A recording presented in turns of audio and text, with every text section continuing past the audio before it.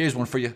Spinach over lettuce all day, every day. Combo Nation, what up? What up? What up, everyone? Welcome to episode 231. You heard that right, episode 231 of Combo's Court. And I am Combo. A lot of new listeners, not enough ratings and reviews, man. Not enough. Please, everybody who's tuning in, go rate and review the show. We'd greatly appreciate it. Shouts to the new listeners. Shouts to the long-time listeners. Shouts to everyone in between. We are here, Combo Nation. We are here. Today's show, Deuce Mason, co-host of the Deuce and Mo podcast, joins in. A great conversation with Deuce. Go subscribe to the Deuce and Mo podcast. You could find Deuce on Twitter at Deuce Mason. That's DeuceMason. You know you can find me on Instagram at 12combo. That's ONETWOCOMBO. Intro music by Luca Beats.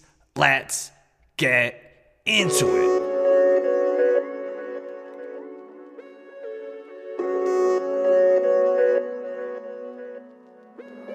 Luca, don't do it to him.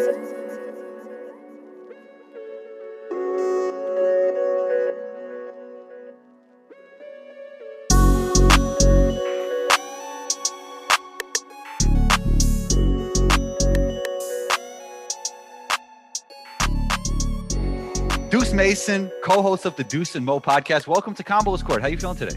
Hey, I'm good, man. I always love talking hoops. Appreciate you having me. Oh, anytime. You've had an interesting media career. Tell us about it, man. Yeah, well, I knew at a young age what I wanted to do. I wanted to be in sports broadcasting, journalism, whatever you want to call it. It was just my passion. And so I got an internship. It was kind of like a secret internship at a sports radio station in Sacramento when I was 16. And through a series of lucky breaks and just experience along the way, I kind of just worked my way up and turned it into a full-time career. And then, you know, I've done TV. I do play-by-play for the Stockton Kings in the G League, work on the Sacramento Kings radio broadcast. And then we're trying to do some big things with the Deuce and Mo podcast. Nice. You were actually a host of Good Day Sacramento, correct? Yeah, I worked on Good Day Sacramento for a couple of years, and then the opportunity came with the Kings. So I was like, I got to hop over. I got to do the Kings thing full time. And it's been fun, man. It's been a fun ride. For sure. So you do play-by-play with the Stockton Kings. We got the G League bubble coming up in Orlando. I know Stockton won't be, they won't be there, but what are your thoughts on that? What were your initial thoughts on this bubble coming up? I mean, I'm bummed from the standpoint that Stockton's not going to be there. And, it's going to be such a truncated season. Like the G League's going to have how many teams there? It's very few. I think teams. It's 20.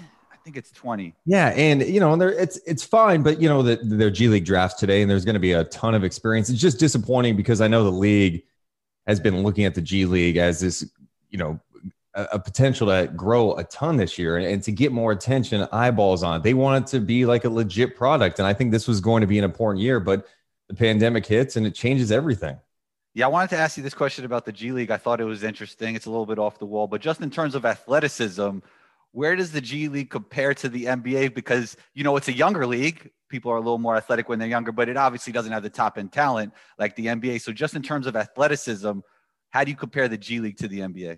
I don't think it's that far off in terms of athleticism. I mean, they play fast. And I wasn't watching a ton of G League prior to being the play-by-play voice, but right. Now diving in the last couple of years, I think what impresses me most is the guys just come in and compete, man. Because you gotta be honest, they're fighting to get to the next level. They're fighting to get to the NBA. They're fighting to get the attention, from the Euro League or other opportunities. 100%. So they're going to come out and try to ball out every single night. And it makes it fun. Yeah, most definitely. It's interesting. I played overseas, and there was a lot of guys who, I've played with who had that decision, G League, or, they might be able to make a little bit of money overseas, but they felt like they had a better chance at the NBA. So it's kind of a lot of guys are stuck in between, man. It's a crazy league. Well, and it's the balancing act too. Cause it's all right, I can go make some money overseas, but the G League doesn't pay enough. And that's the next thing. If you want to be taken serious, you got to pay these guys more, right? That's all there is to it. Yeah. I know they're going to do more with the professional path and the elite players who are in there this year, but you got to pay these guys more if you want them to stick around here. Yeah, it's interesting with the elite because I think they're actually going to be competing. I think it was more exhibition games before there was ever going to be a bubble, and now they're actually going to be in the league with the other teams. And these guys were almost hidden so far, so it's going to be interesting to see guys like Green and Kuminga actually play basketball now. No, seriously, and that's what sucks about this whole pandemic. Well, many things suck about the pandemic, but the fact is, like, I think a lot of people would want to see these guys play. And I don't even know how they're going to put out these games, but it should be a big deal to watch these elite prospects. I mean, if this was college basketball, we'd be talking about these guys, right? So they got to find a way to make sure to get eyeballs on this team. Most definitely. So Deuce, all my listeners know I've talked about Tyrese more than any other prospect. Maybe Edwards too is in there. Those two prospects were the guys I talked about the most. And I just didn't think Tyrese was getting his just due, especially early. Then I saw him climbing up a lot of the mocks, and he was getting a little bit more attention.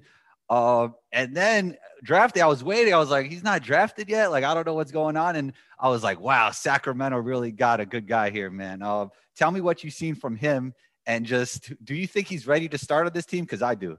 Man, I mean, you're to the point now watching him play. It's not the fact that he's just a good rookie. The guy's a good player. Like, right. By far the best rookie in this draft right now, in my opinion. I think so. I mean, some would argue LaMelo and Wiseman, but I think it's. Yeah, and that's not a shade at those guys. Like, no, I think Melo has potential to be a really special player. Same with Wiseman, especially with Golden State. But Tyrese, from the standpoint that when he comes into the game, you notice him. And, you know, a lot of times with rookies, you get these lottery picks who go on teams and they're on like bad teams. So they're getting their numbers, right? Like they're just getting theirs. If you remember Tyreek Evans with the Kings, of course, like he got his numbers. It was like 25-5. Everyone's going crazy, but did he impact winning? You know, the Kings are going to be up and down this year. They're not a great team, but Tyrese comes in right away and you just see his feel for the game. And you've been following him closely. I don't know if you thought he was going to have this type of impact from day one, but the fact that he comes in and he's got command of the team, the ball movement is contagious when he's on the floor. His shooting has been great. The assist to turnover ratio is insane. I believe it's like 44 assists and 5 turnovers this season for Tyrese Halliburton. And then we're not even talking about the other side defensively, playing the passing lanes. He's a smart defensive player too. So I've been so impressed with what he's been able to show early on. Yeah, I have too. And you obviously watch more Kings basketball than I do. But from what I have been watching, especially in the beginning, it was a lot of like Tyrese was playing great, but it was a lot of Tyrese like just in the corner. Like there was a lot of times he wasn't even involved in the offense. Has that changed? And would you like to see them use Tyrese differently? I mean, he was playing the point guard position. Obviously, they have De'Aaron.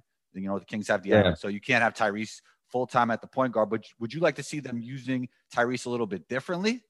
You know, I think they're initially it seemed like I remember I watched his first preseason game. He looked scared. Like it was. Oh, really? Yeah, it was weird. And he talked about after the game, he was pretty nervous.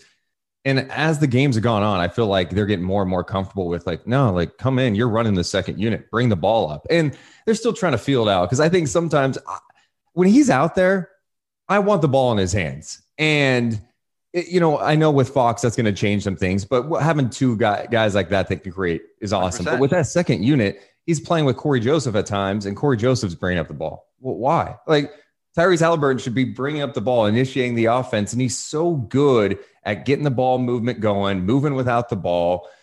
He's had a couple amazing step back threes, creating his own shot. Yeah. I know. I definitely think, and to your point, like he's going to be in the starting lineup at some point. And he actually started the other night because Rashawn Holmes was out. So they put him in the starting lineup with Fox and Hield out there.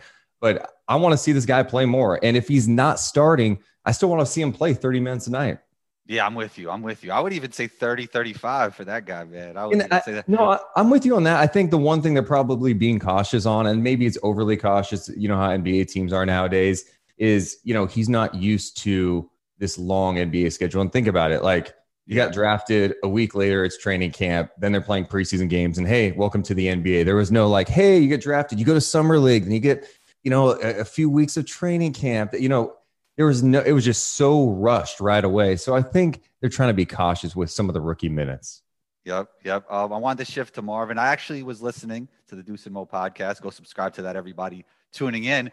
But, you know, Mo had an interesting take that, you know, maybe Marvin should come off the bench and he shouldn't look at it as a demotion. But my thing would be like, you know, I played ball many years. Nobody, unless, I mean, of course, there's specific situations in the playoffs, you know, where you might have to come off the bench when you usually start because of matchups, but every player is going to take going to the bench as a demotion. Like, sure. You know, I mean, it's tough right now because he's clearly not playing well and he's had moments and you know, And those moments look very impressive. That's the thing. Like, he's an athlete, you know, and he's skilled. he is an athlete, but Yeah. I mean, you've played ball.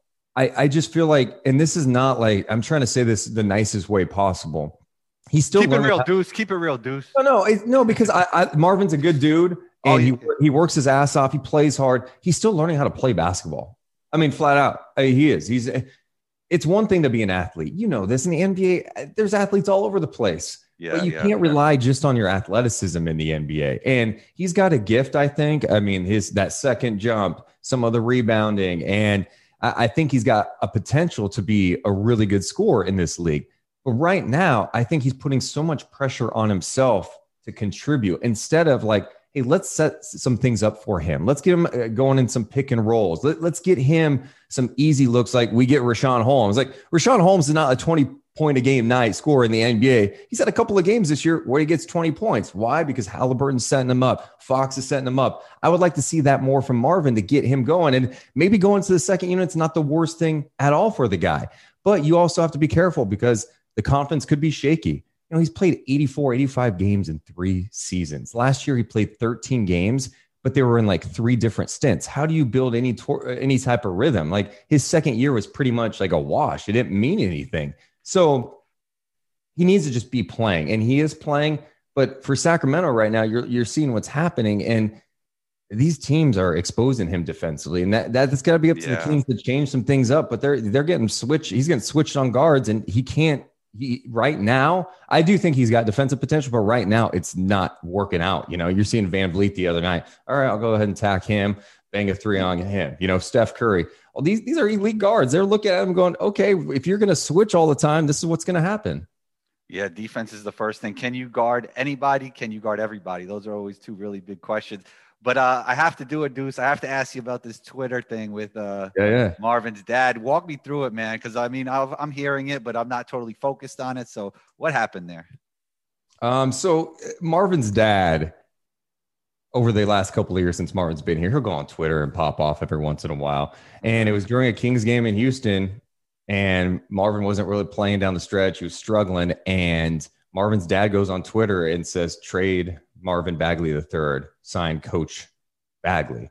And so automatically everyone in Sacramento is like, what the hell? Like, does Marvin want out now? Like, why is his dad saying this? Why is it? This is distracting. So it blew up into a thing, and then it just gets bigger and bigger. And then later, De'Aaron's dad pops in and says, trade him. So like all of a sudden you got 2 dads on Twitter, and De'Aaron Fox talked about this like on Matt Barnes and Steven Jackson's podcast. It's like, I told my family, like, what are you doing? Like, do you understand that when you pop off on social media, you're not the ones that have to answer the questions from the media after? That was De'Aaron or Marvin? That was De'Aaron. Was De'Aaron who said that. Now, Marvin was he met with the media after and was like, he did not want to touch it. He didn't want to talk about it. He's like, I'm focused on basketball. And like, it's a fair point to bring up. Maybe he could have approached it in a different way. Maybe he could have been like, man, that's my dad. You know, he doesn't, hey, I'm my own man. That's my dad. He's passionate. I love him to death. And sometimes he does it on social media and then move on. But instead he dodged question after question, which led to people speculating, okay, well, does he want to be here? Is he okay? All of that stuff. So, I mean, it just gets messy. I was telling Morgan the other night, I'm like, in what world do we live in where we're talking about NBA players' fathers on social media and how that's a story? Like, this is like a reality show. Like, what are we doing here?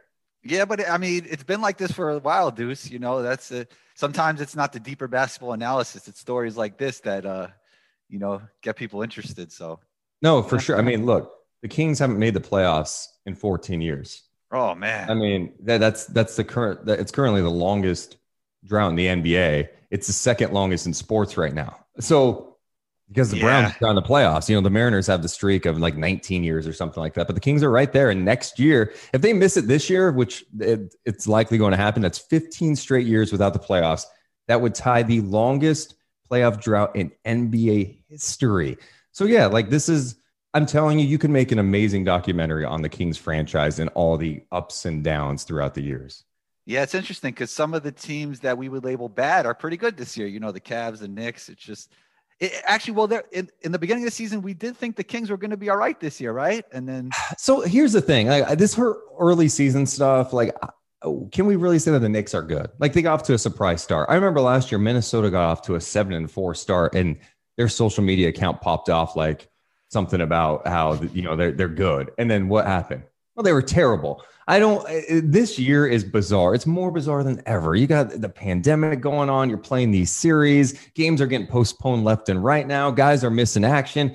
It's bizarre. And then you have some teams. But that's the thing. It could be like that for the whole year, right?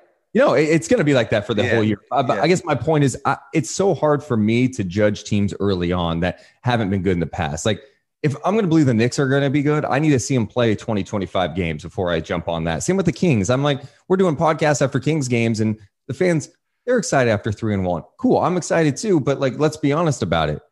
Like just enjoy the moment because this thing could turn fast. And you look at what lies ahead for Sacramento. It's going to be tough.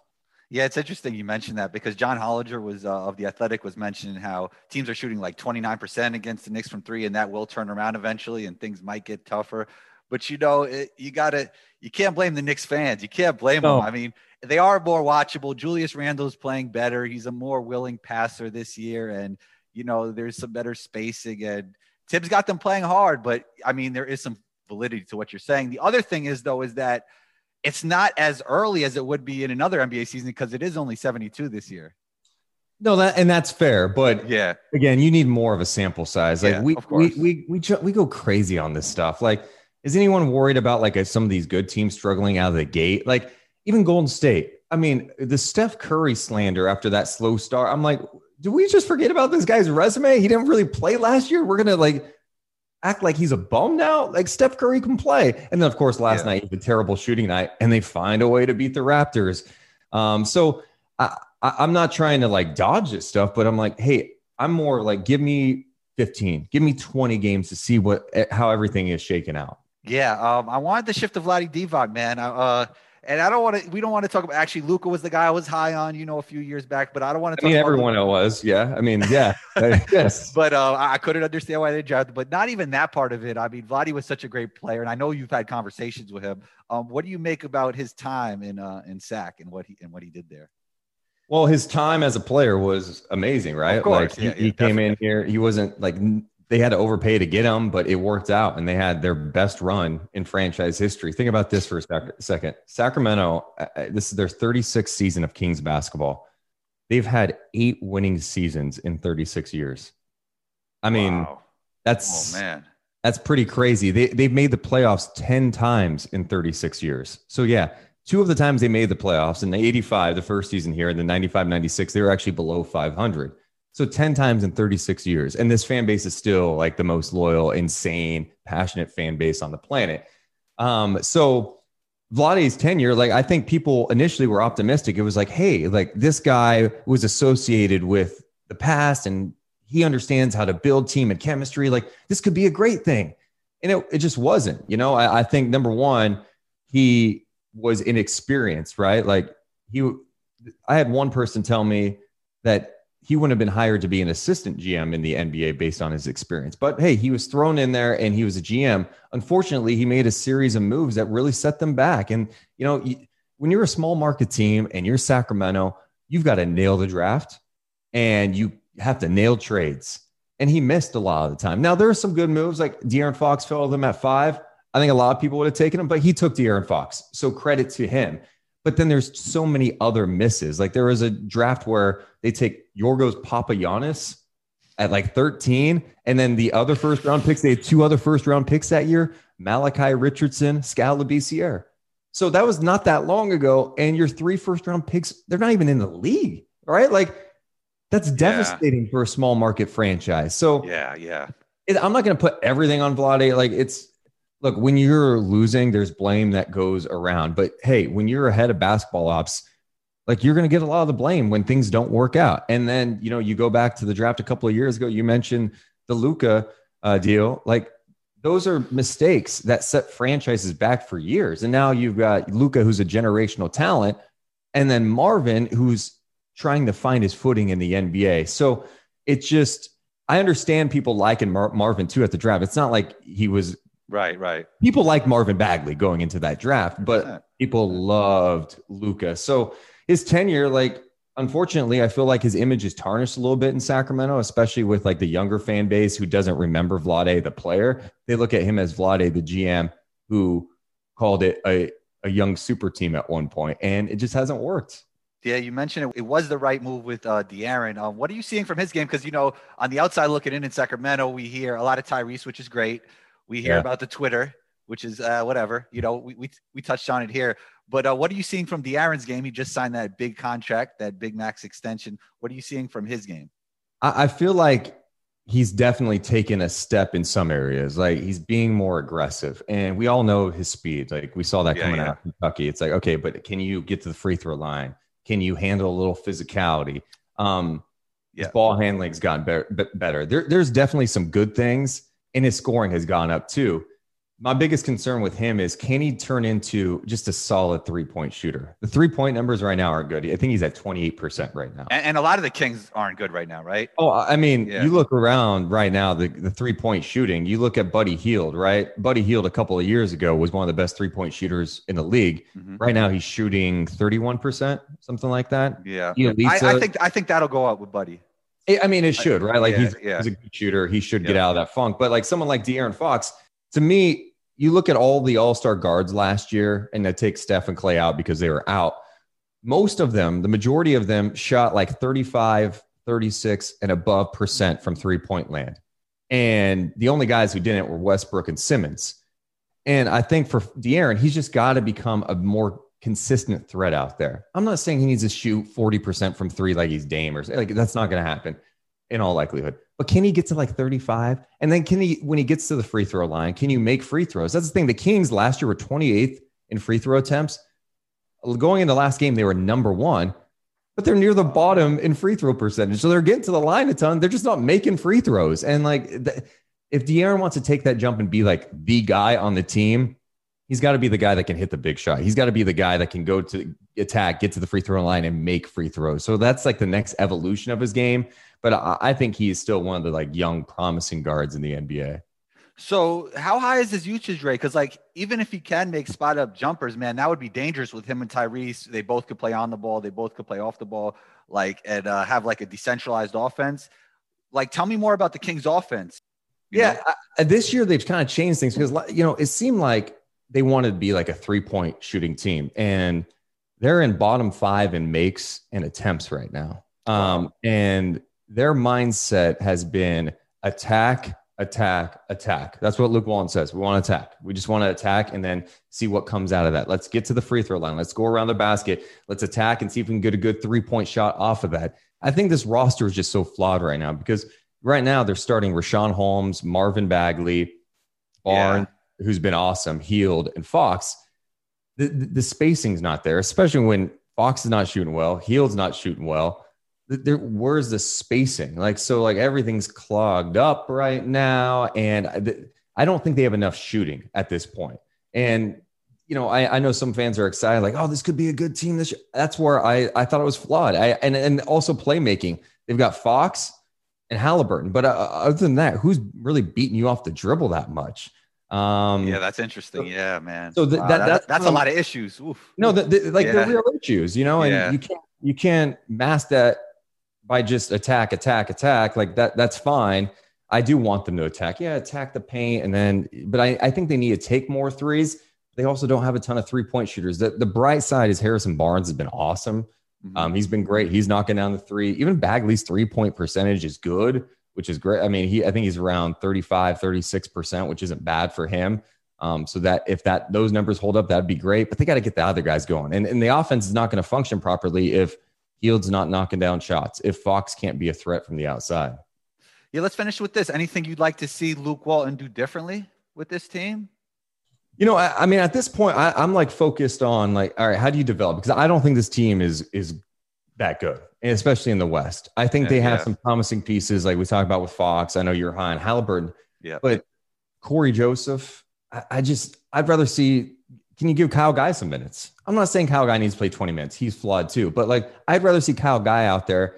I know he can shoot the ball. Some excitement for the fans. Yeah. Put him out there a little bit. Oh, the other day, Chimezie Metu comes in garbage time. He comes in, blocks a couple shots, has a nice no-look feed to Bagley. He has a nice attack of the rim.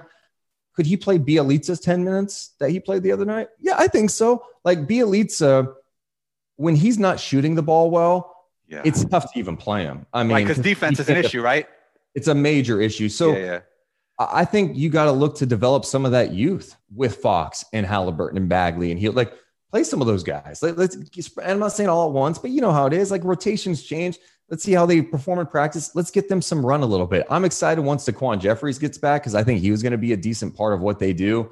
He's long. He was their two-way player last year in the G League. 7'3" wingspan, athletic. He can guard a couple of positions. He's out with an ankle sprain right now, but maybe he can be a part. I just want to see some of the youth. I just don't know how much you're benefiting the team or any of the guys they're playing with if you're running out there with Joseph and Bielitsa all the time. Yep. Development. I think development's the key. I think OKC has took that route. Well, actually, SGA is playing pretty well, so hopefully they could still land like a Cade Cunningham or somebody. But Deuce, great stuff, man. Great insight on the Kings. I really appreciate you being here. Let us know where we could find you on social media and everywhere else. Yeah, I'm on Twitter. You can hit me up at Deuce Mason. I'm on Instagram too. Just search it up. My website, deuceandmo.com. It has all the links to our podcast, everything we're doing.